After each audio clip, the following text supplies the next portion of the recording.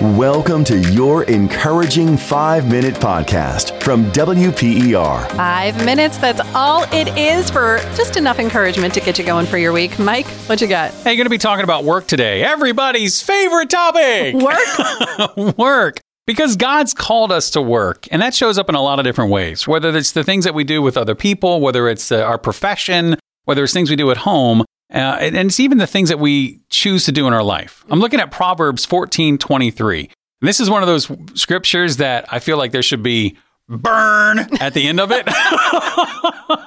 Proverbs 14:23, it says, all work brings a profit, but mere talk leads only to poverty. Yeah. You better do it. Pretty much. Talk is cheap, right? Yes. And so lots of times we talk about the things that we want to do, but we think about it and sometimes it's hard work. But you know what? It brings a profit. And so we recognize that life's going to be tough. We're going to have to get to work and do things that are tough, but you don't back down from hard work.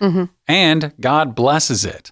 And so we're looking for ways to establish not just our words, but our actions as well. I feel this in my bones when I take a lazy day.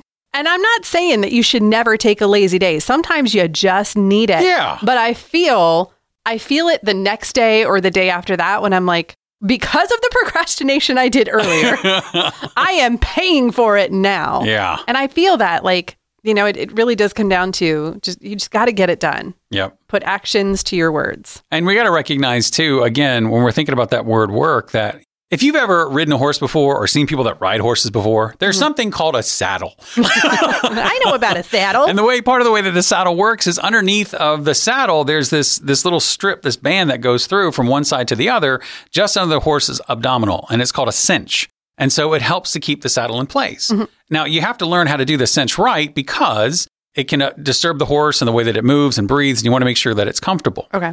Now, I spent some time in Thailand, and one of the things that they have in Thailand is that they have these big elephants, and they have they're called hudas. And on top of that, that's the platform or basically the saddle for that. Okay. Because you can imagine a horse saddle on an elephant, probably not going to work too well. No, I would imagine. It's this huge thing, but that cinch, that part underneath of it, it's a whole lot harder to put together.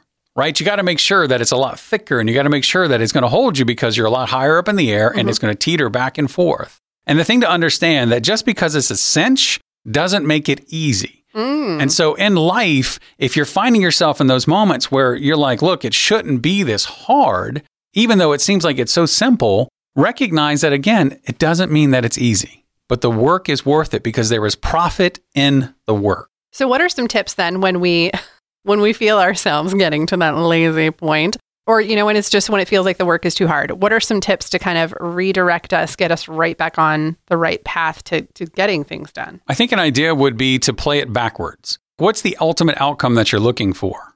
Lots of times we talked about it. It's hard to hit a target when you don't know where to aim. And so if you're thinking about that thing that you want to do, what's it going to feel like to be there? Right? It's not just this thought of, oh, that would be nice. Like, let me kick some tires. No, you're there to do it. And so paint that. And if you can begin to kinesthetically use your body to think about what it's going to feel like once I have that, think about what it's going to feel like, your internal conversation, how I'm going to feel inside, my accomplishment or pride or, just feeling good about yourself. And maybe even thinking about what people around you will say. Congratulations, great job.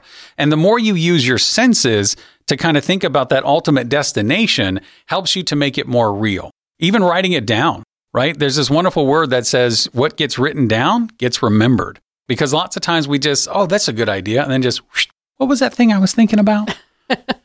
And I love this other saying. It says, like, the shortest pencil is better than the longest memory. I was just thinking that. So get it on paper. Think about it physically, mentally, emotionally, what it's going to be like to have that desire of your heart. And then get to work, because in the work, there is profit.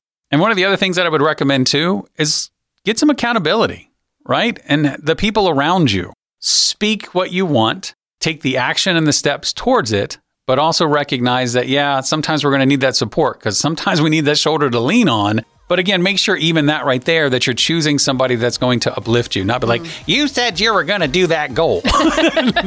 No, it's like the positive influence in our lives. And be that cheerleader for somebody else too. Because in some way, shape, or form, we're all putting in the work. Let's be there for each other. Try the Peas and Carrots podcast for more encouragement. Brian and Kayla share life from their piece of the vegetable patch. Expect to laugh, find common ground, and hear stories you can't wait to share. It's a podcast about doing life together, growing in Christ together, and learning to laugh no matter what comes your way. Search Peas and Carrots podcast wherever you listen to podcasts today.